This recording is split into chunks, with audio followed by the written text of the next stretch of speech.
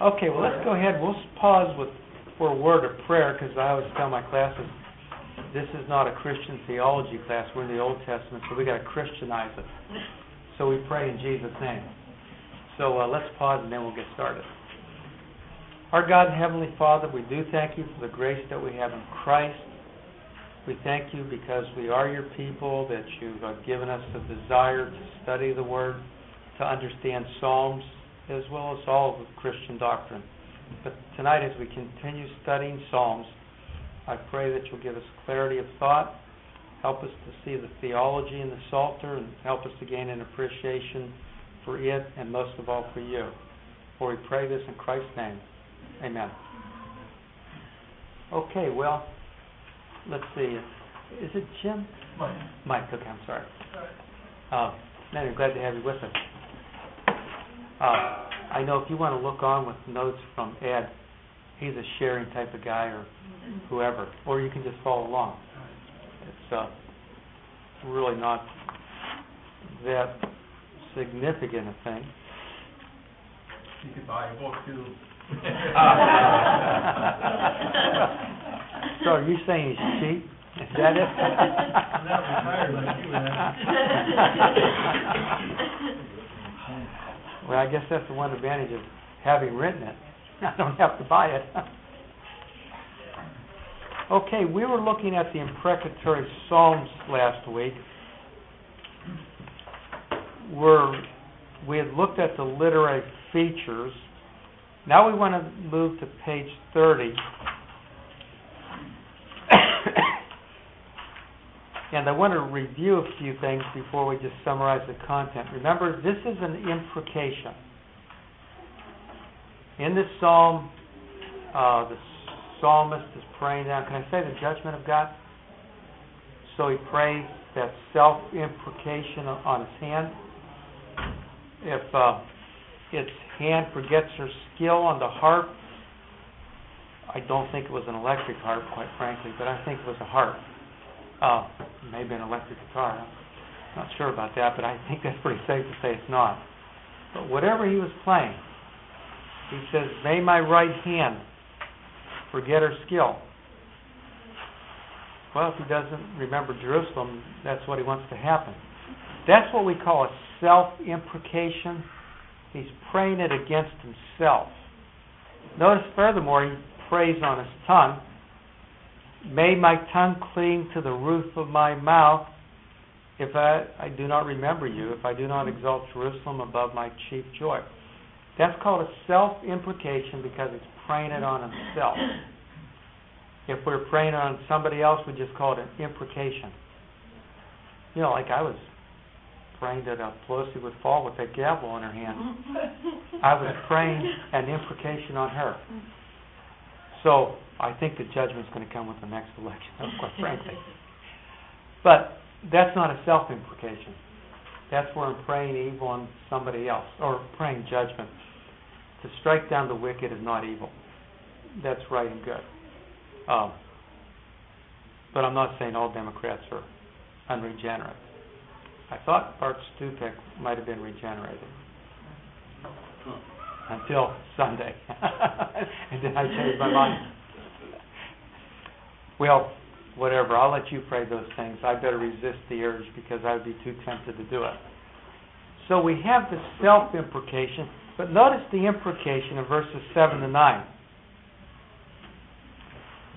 Notice, remember, O Lord, against the sons of Edom, the day Jerusalem, who said, raise it to its very ground.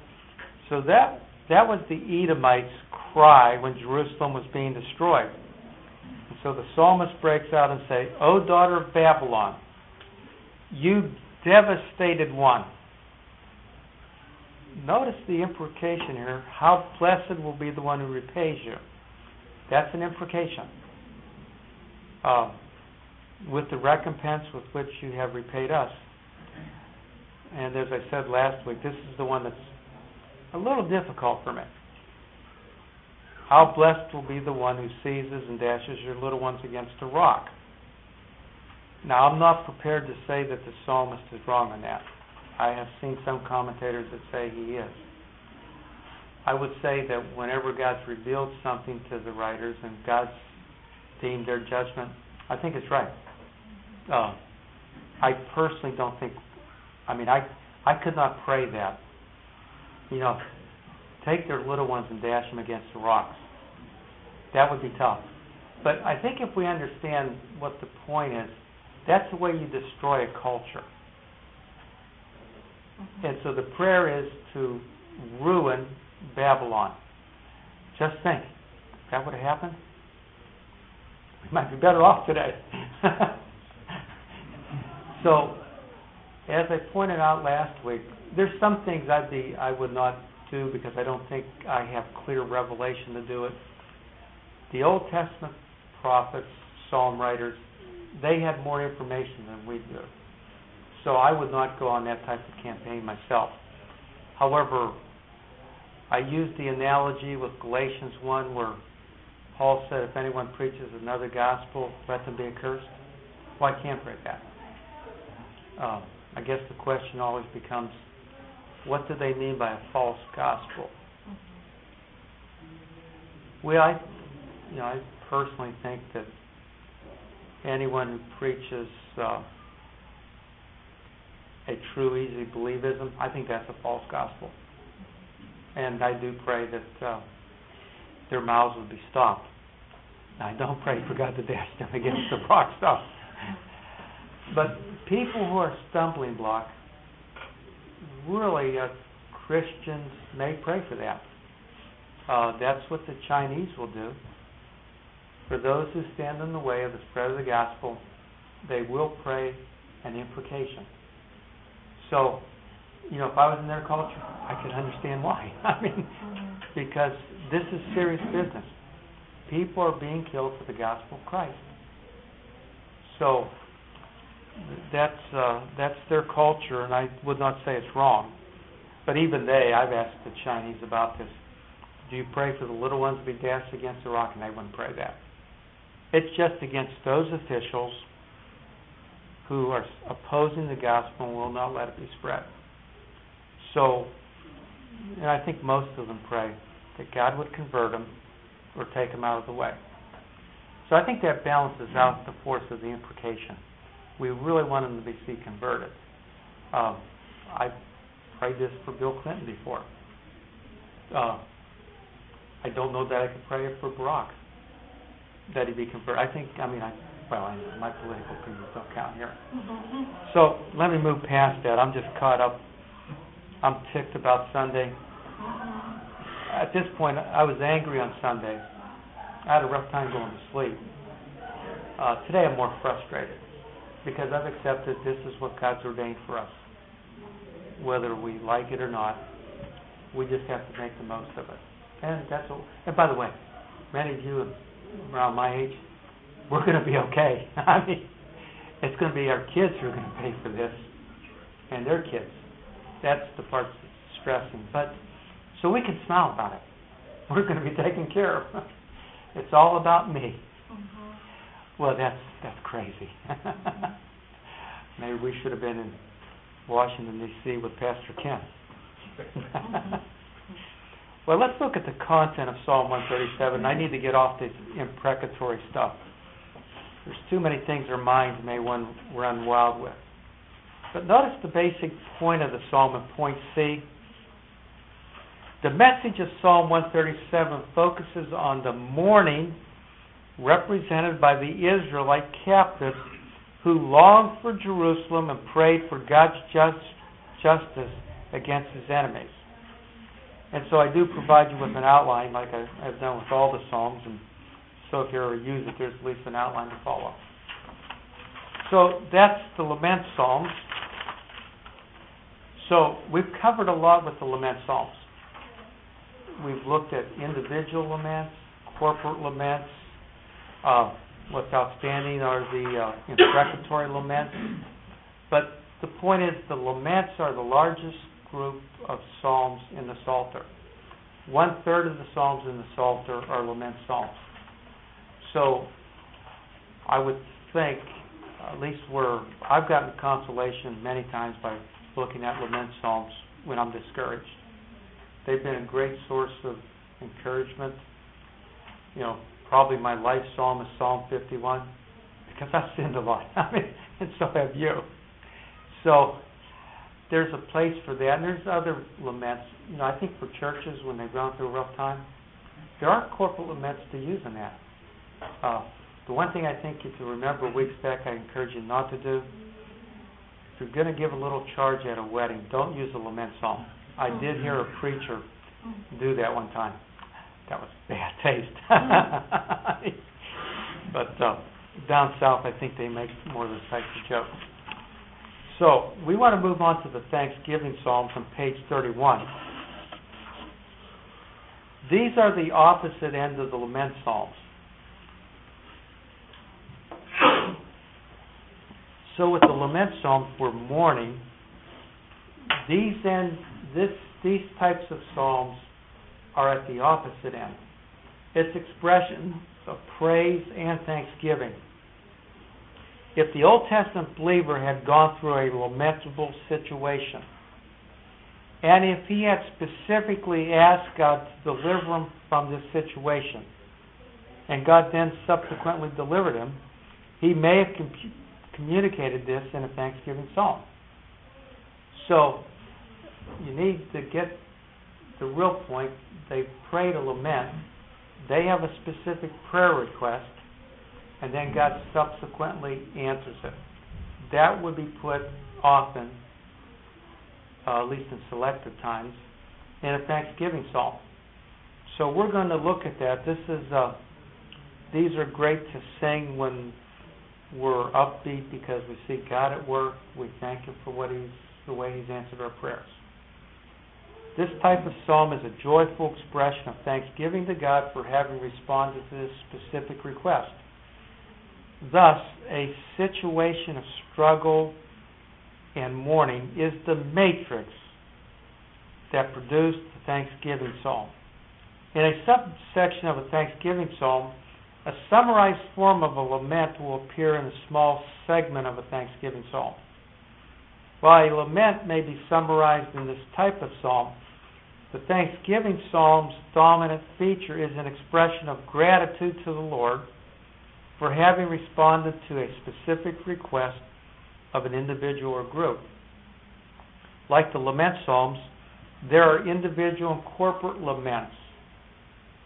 An individual psalm of thanksgiving is found in Psalm 18, 30, 32, etc.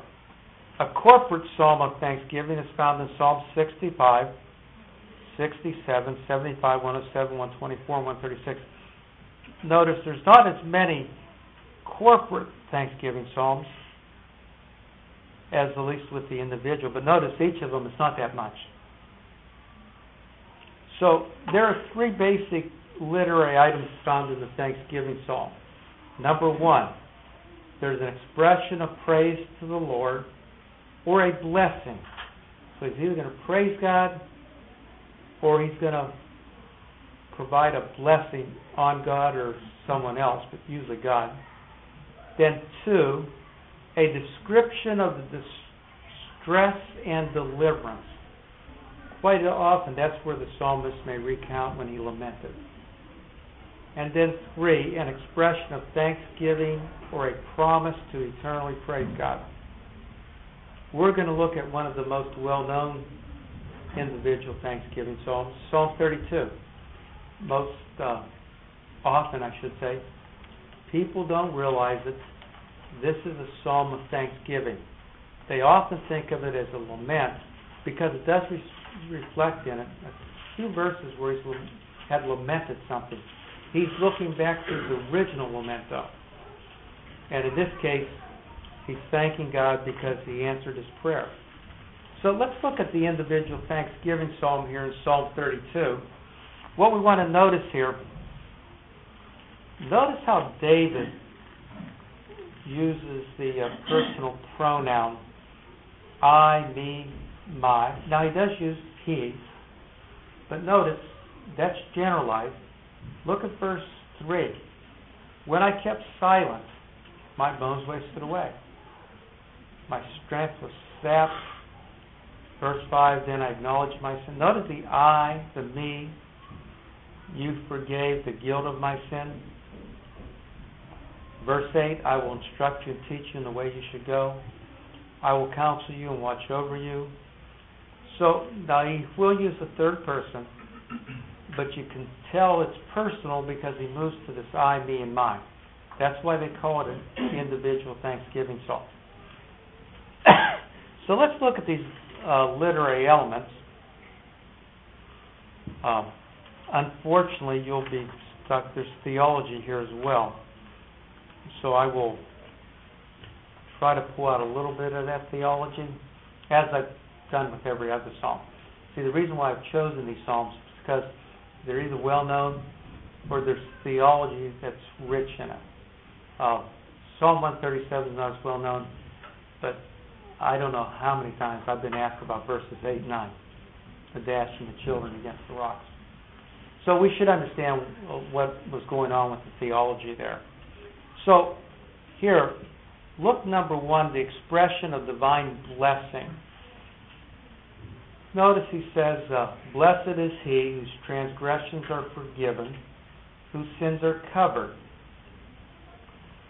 Blessed is the man whose sin the Lord does not count against him, and in whose spirit is no deceit.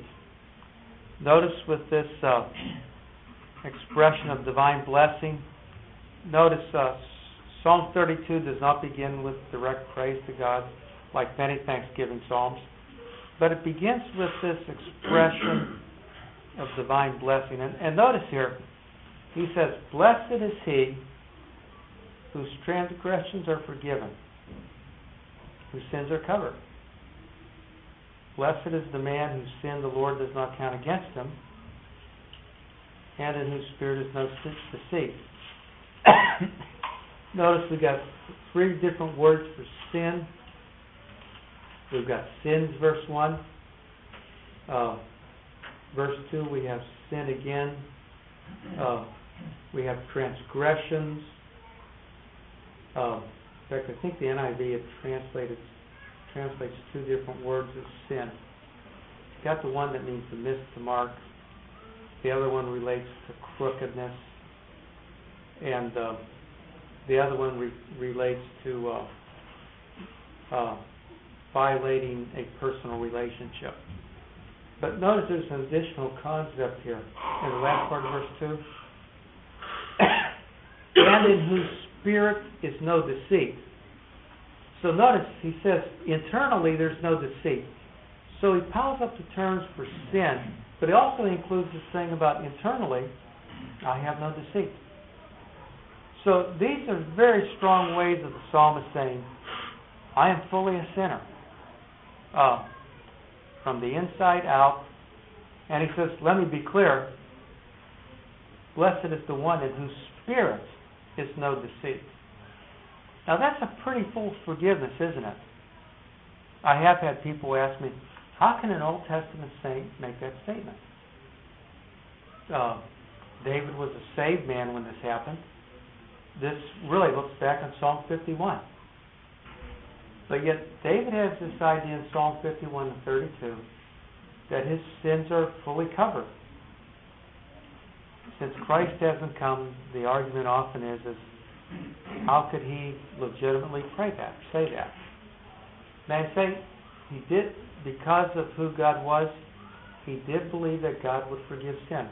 By the way, in the Old Testament, it does seem to me that there's 3 minimums that relates to God and people responding in faith. They had to see God as being holy and sovereign. They also had to see him as a just God because he's judging their sin. But yet, they also understood a concept that in God, there was some type of element for forgiveness of sin. So those 3 concepts seem to me to undergird all Old Testament theology. So God's holy. God is just. And God is a God who makes provision for sin. Now, by the way, notice the way I said that? I didn't say God is a God who just dismisses sin. He's the God who makes provision for sin. Now, I don't know that all the Old Testament saints saw it clearly, but they did see in those sacrificial systems somehow that pointed to God and His provision for sin. And I would understand because of the nature of God, they thought that this forgiveness of sin was pretty absolute. In fact, how absolute? Well, hold your finger here. Turn over to Psalm 103.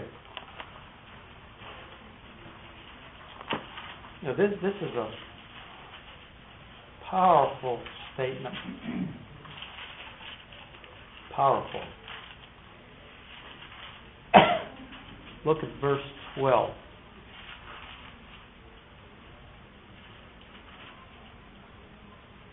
Well, in fact, go back to verse 11. For as high as the heavens are above the earth, so great is His love for those who fear Him.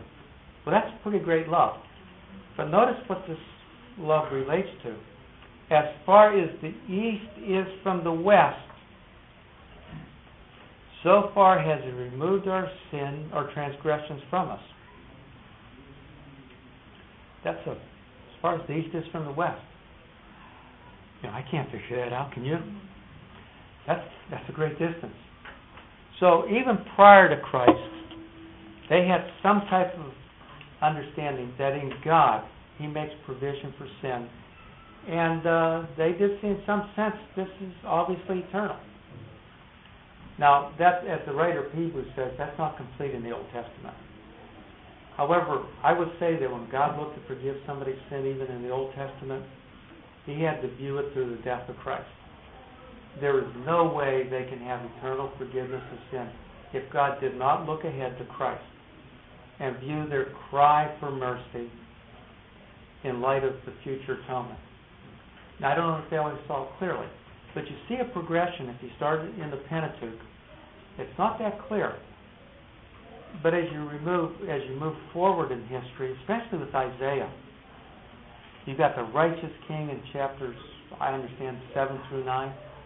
He will have a elaborate, majestical kingdom that lasts forever. But the same terms that are used for that righteous king are also used in Isaiah 52 and 53, where he describes the suffering servant.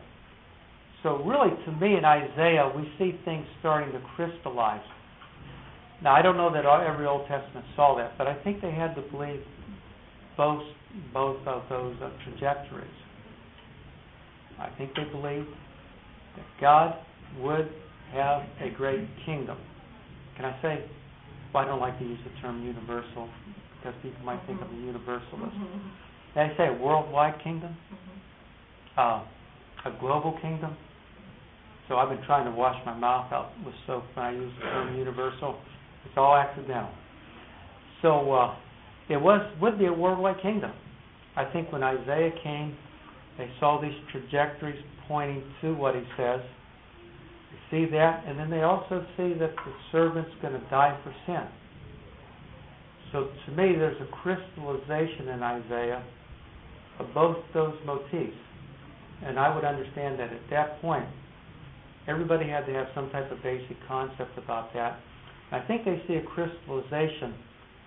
This righteous king will suffer and die for the sins of the remnant. So, but I understand that even prior to that, they had to have some type of concept that there was provision in God for eternal forgiveness. Because I think that's what the Psalm writer is saying in Psalm 103. So, in the Old Testament, I think they understood a little bit more than what we realize. In fact, go figure. If they were totally depraved, total pravity, according to Romans 8:7, includes total inability. It really sounds like I was unable to save myself. We were unable to please God. Given that state, could I have conjured up any faith? Bad chance, friends. Bad chance. I didn't have it in me. That's why theologically we would say that God had to impart some type of spiritual life. I'm probably a little, I'm not a Reformed theologian. I'm a dispensationalist. However, there's a lot of things about Reformed theology I like. And it does seem to me that I have to recognize God had to regenerate me.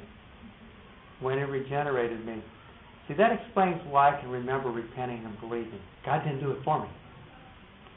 He changed my decision maker, and I immediately repented and believed. So I don't take it that the gospel was presented and I get regenerated before that, eons past. I understand that the regenerating work of the Spirit goes when the gospel is presented. But may I say, in the Old Testament, if total depravity was true then, and they were unable, as the Psalms reflect, didn't they also have to be regenerated? I mean, how else could they be saved?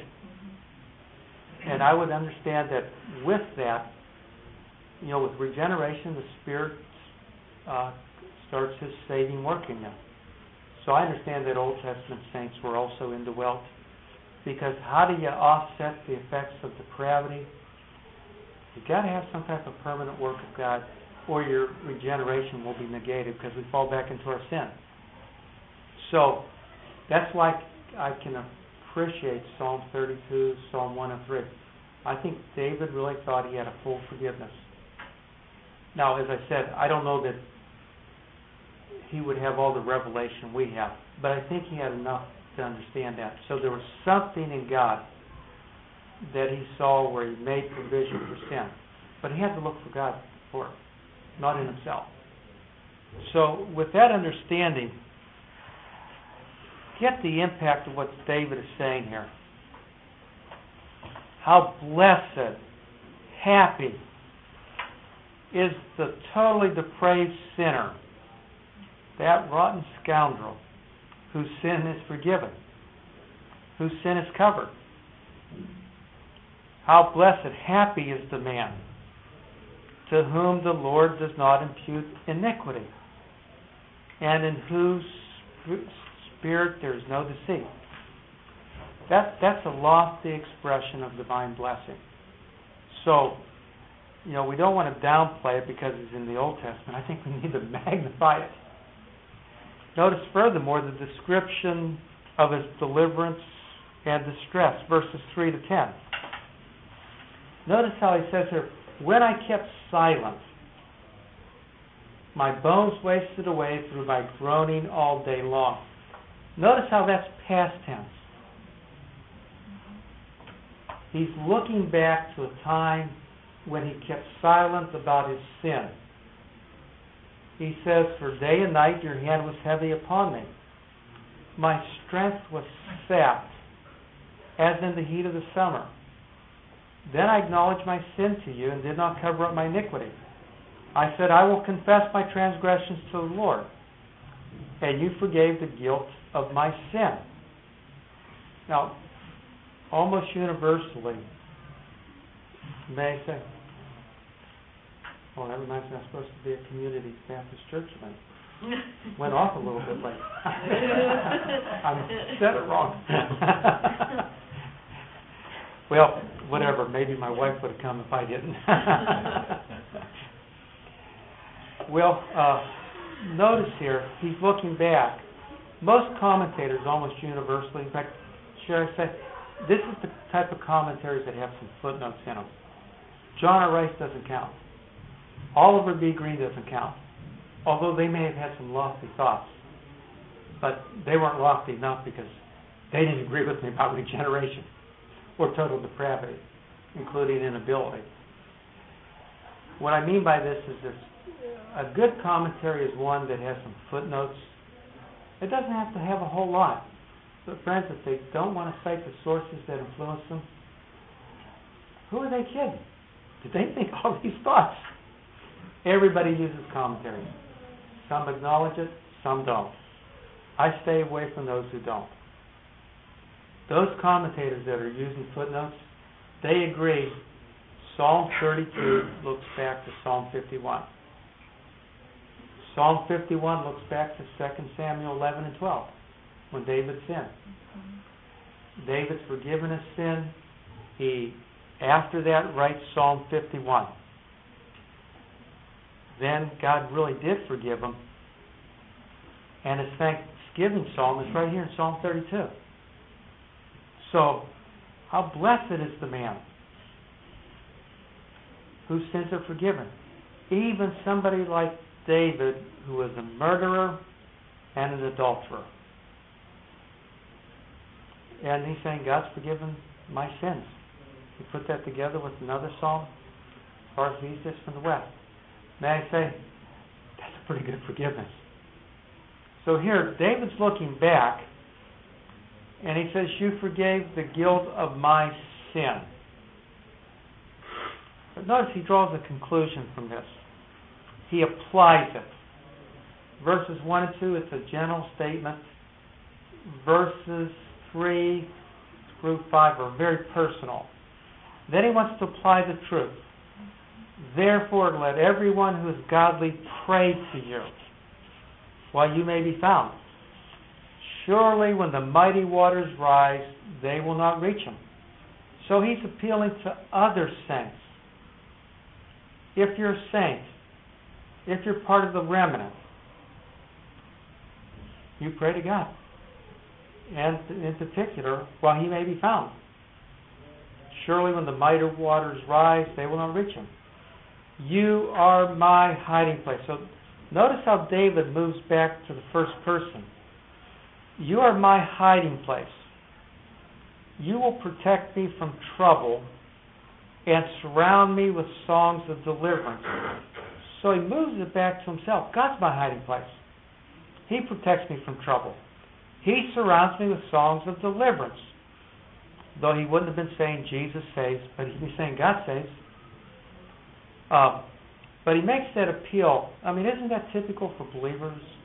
They get converted or they repent because they've been wayward, and they want to tell other people what God's done. They want to share it with believers. In fact, they want to share it with others.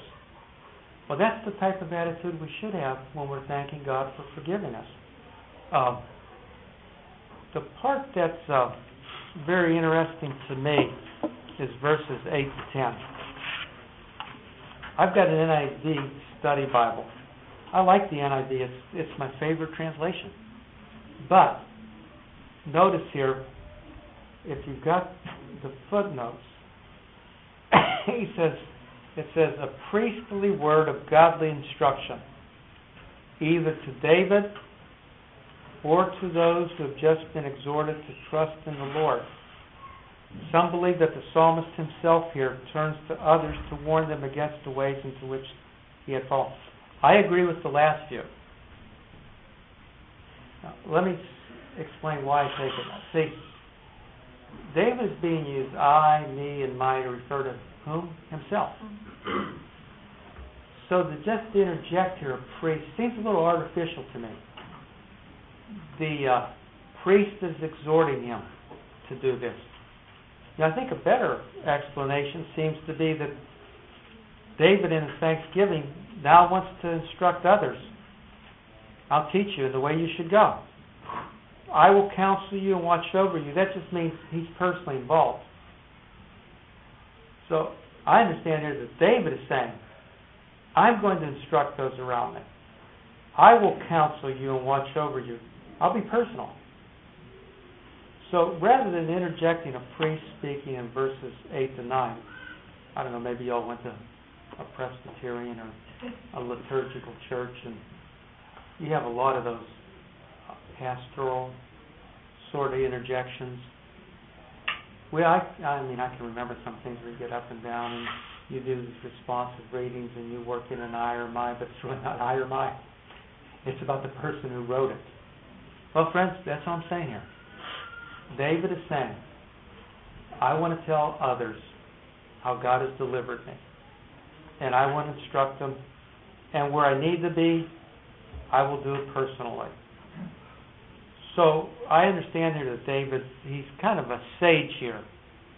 He's a wise man saying, I've experienced God's saving grace, and let me tell you how you can experience it. In fact, I'm going to help you along in this.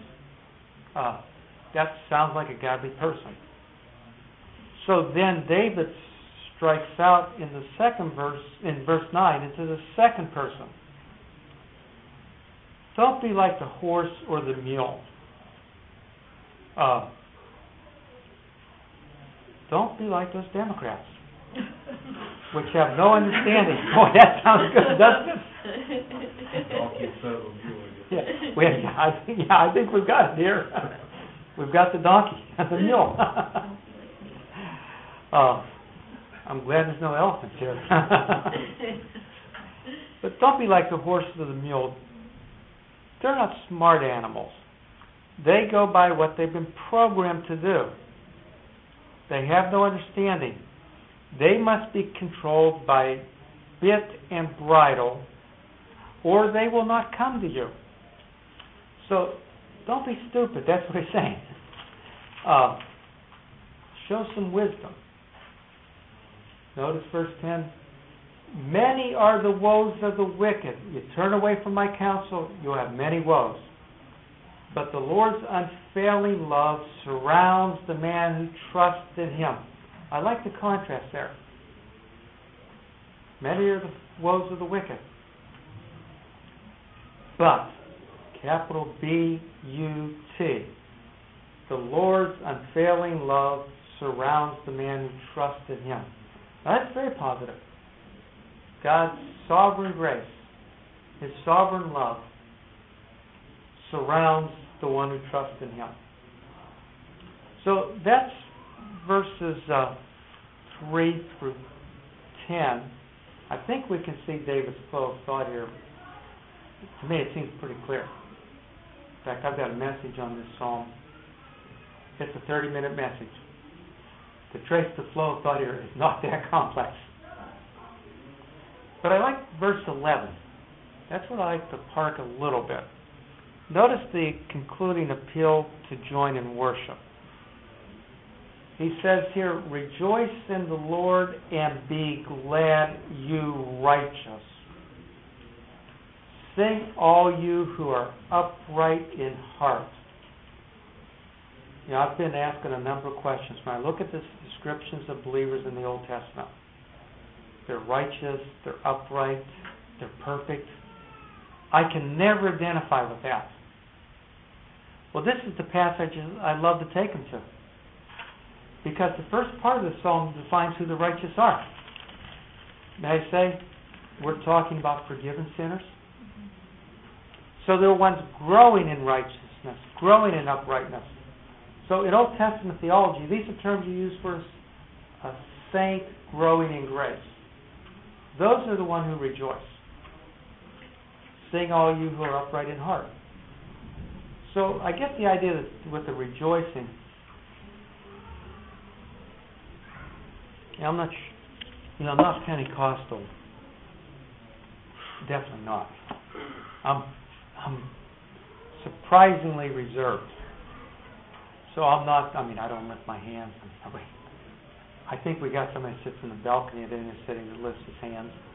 I don't. I've never. But in my heart, I am. So I don't feel I have to show it like other people. But friends, notice, if it's in our heart, there's still got to be this sense of rejoicing. I've got an analogy that I've used from time to time that I think gets closer to what I sense by rejoicing.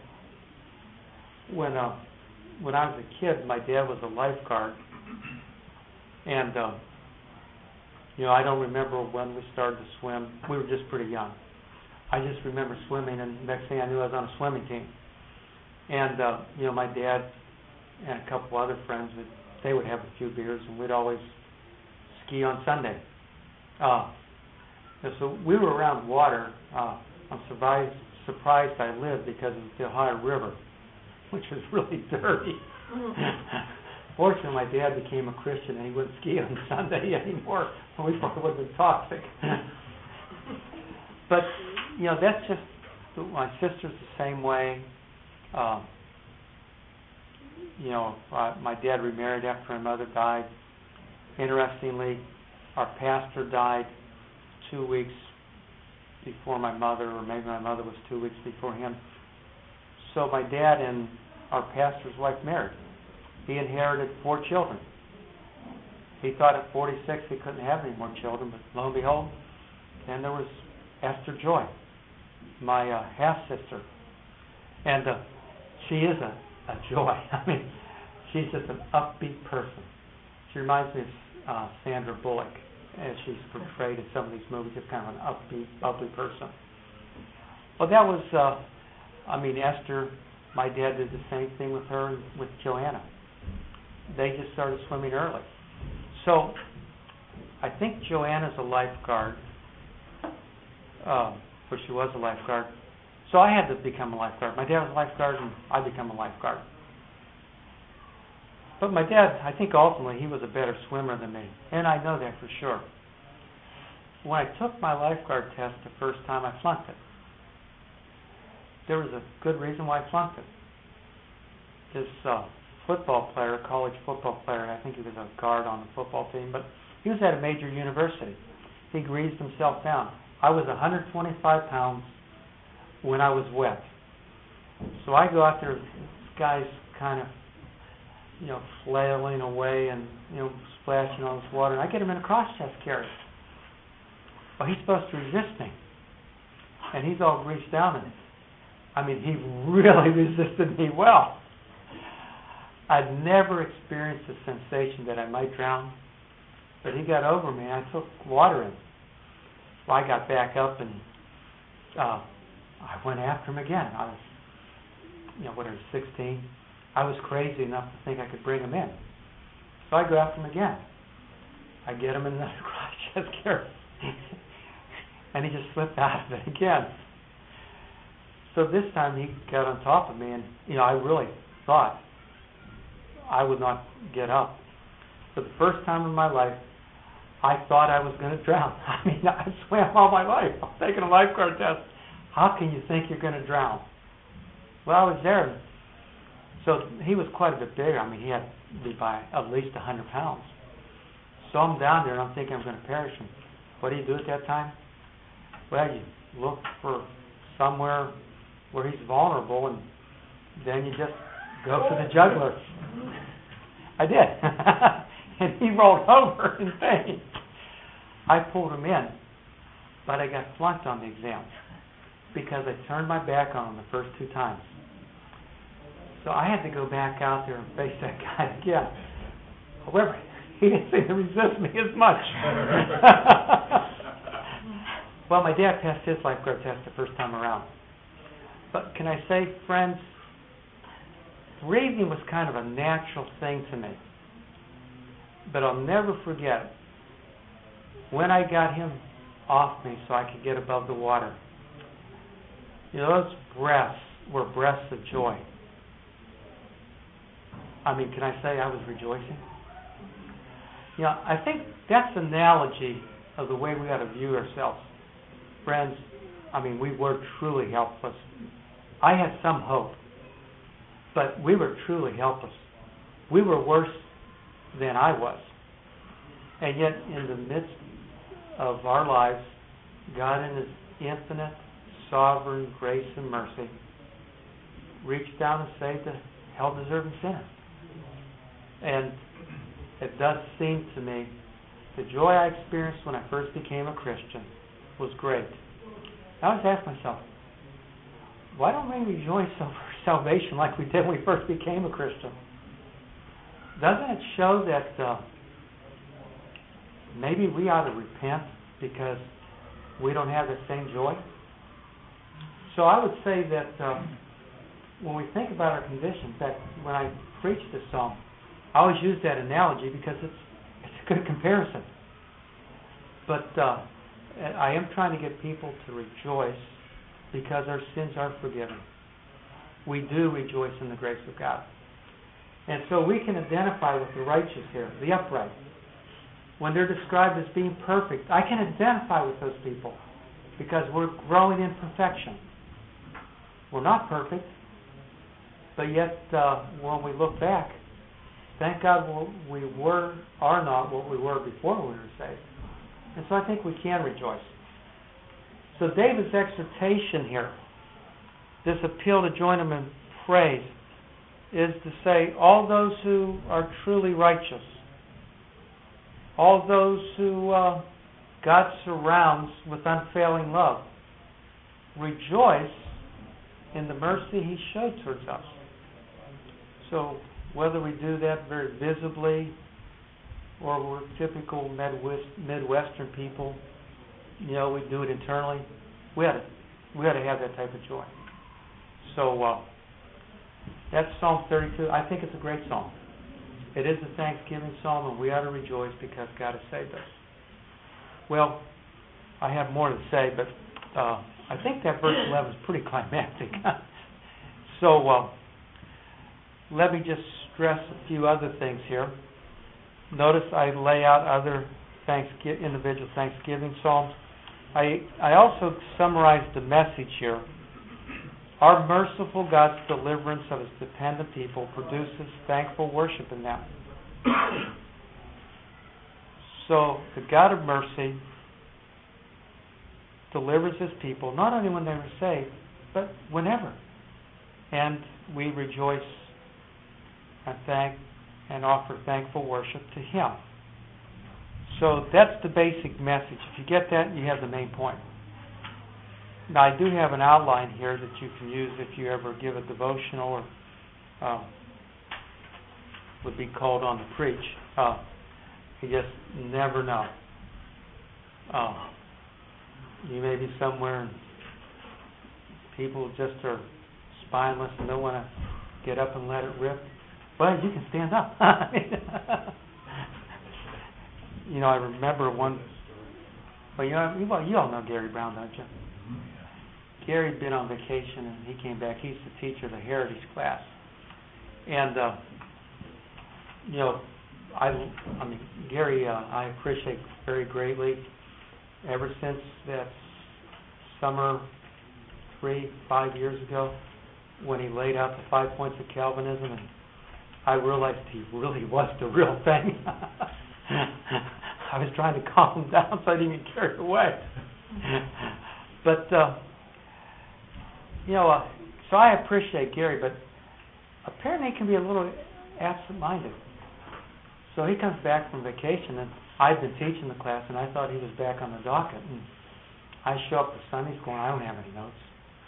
I got some notes in my Bible, and Gary says, "Well, I'm glad you're teaching today." And I said, "Oh, yes."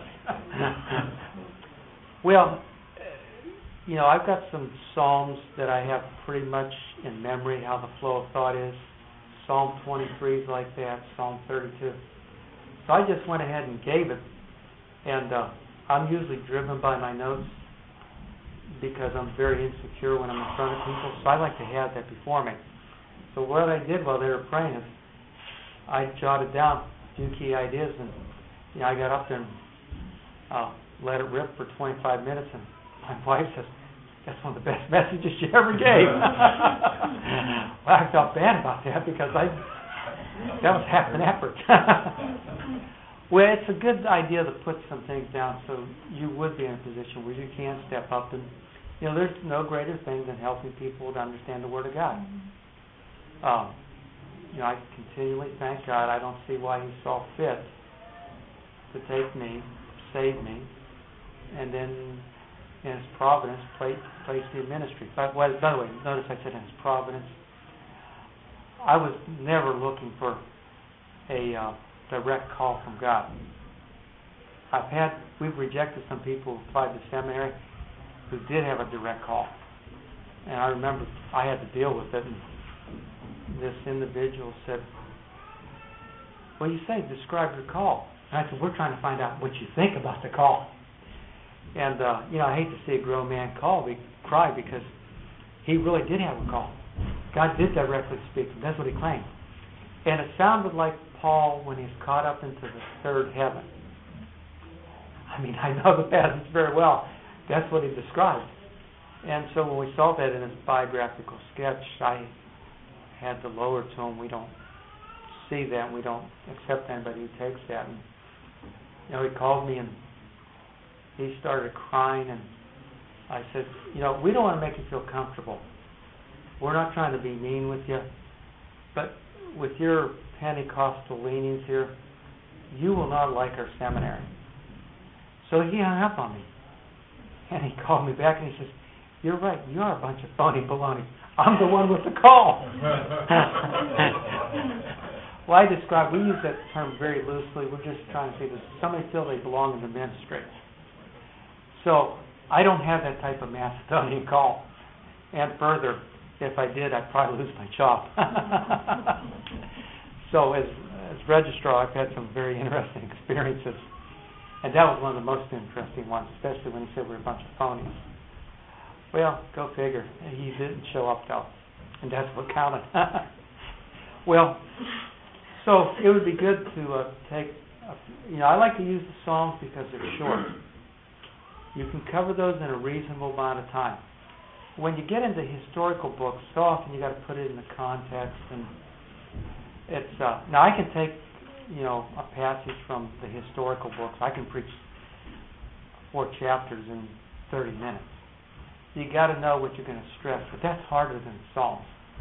The Psalms are pretty easy because when you look at the first 2 verses, maybe first 3 verses, it tells you what the subject is. The rest of the Psalm tells you what it says about the subject. So if I can do that, anybody can do it. So to me, you can do that with the women. Kim, you can. Gene, you can take the men on. Ron, you used to teach that big Sunday school class. Then they kind of break up into smaller groups. Yeah, it's a very good group of people. By the way, those are the people who really give the inner city. Now, Pastor Dorn doesn't preach tithing. Now, we still have some big givers. But, without those older people, I really wonder where inner city would be. So, I agree, and I don't think we should. I have no problem with somebody saying we need 10% or making it part of your church covenant, because you do need a certain amount of money for an ongoing ministry. But to put people under bondage who don't have it, that's what distresses me a little bit. We should believe in grace giving where we're giving more than 10%. If we're in a position to do that. Not everybody's in a position to do that. But I know Dr. Rice and Dr. Towns, it was the 1-2 punch. Every year at the same time. Towns would preach kind of a legalistic message on tithing, and Dr. Rice would get grace worked into it. But I think Towns was meant to be the fall guy myself. But I remember one time he came over and preached that at the seminary, and one of our profs questioned him on. Now, it wasn't me, but I remember we had a faculty meeting afterwards, and we agreed that we wouldn't raise questions like that. We have our seniors graduate every spring. So the code expression for me is if I go up to somebody and I say, thank you for preaching, tell me, what sources did you use for your message? What I mean is I'm trying to figure out how in the world you ever came up with that. So my son Bob, when he graduated, he said, you all know what my dad says. I'm just praying he doesn't come up and ask me, what sources did you use? So I went up and hugged him afterwards because I knew he did his homework. So that's our buzz expression. But notice the way the Psalm 32 with the outline, how it breaks down. Verses 1 to 5 are very specific. Verses 6 to 7 move to a general. Our merciful God delivers his dependent people from distress. So it's more things than sin. In verses 6 to 7, it's from all types of distress. Notice verse 3. God's people proclaim his merciful deliverance of them from their distress. So he's dealing with trouble. Number 4, God's people rejoice in his merciful deliverance of them from distress. Notice the third one's proclaim, you declare it. Verse 11 is they rejoice in it. And that's where what we emphasize. Okay, any questions on that? Very important song. Bob? Oh, okay. Well, I would suspect that happens when you have kids. Yeah, we had, many times my wife called me from seminary because one of my sons was slamming the other. So, but I did put a stop to it. I was at the seminary one time, and they were 17 and 19. So my wife said they're stressed, so I called the police. It never happened again. But I wanted to communicate a point. I'm not going to put up with that type of garbage. So it did. No, I mean, I think if you have boys, if you know boys, they're different than girls.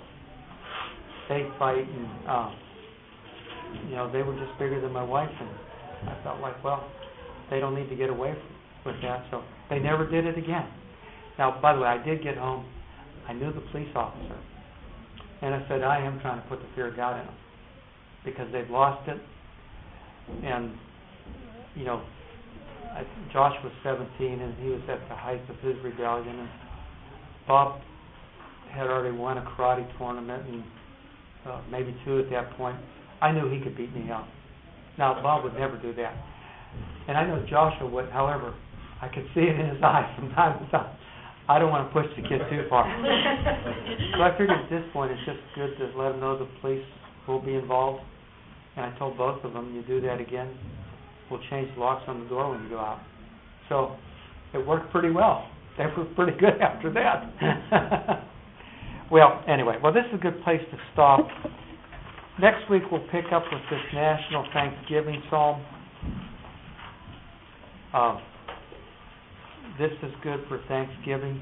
I've used Psalm 124 for various Thanksgiving Sundays, and the Sunday before or after I've used this, and people love it because I get done in 20 minutes.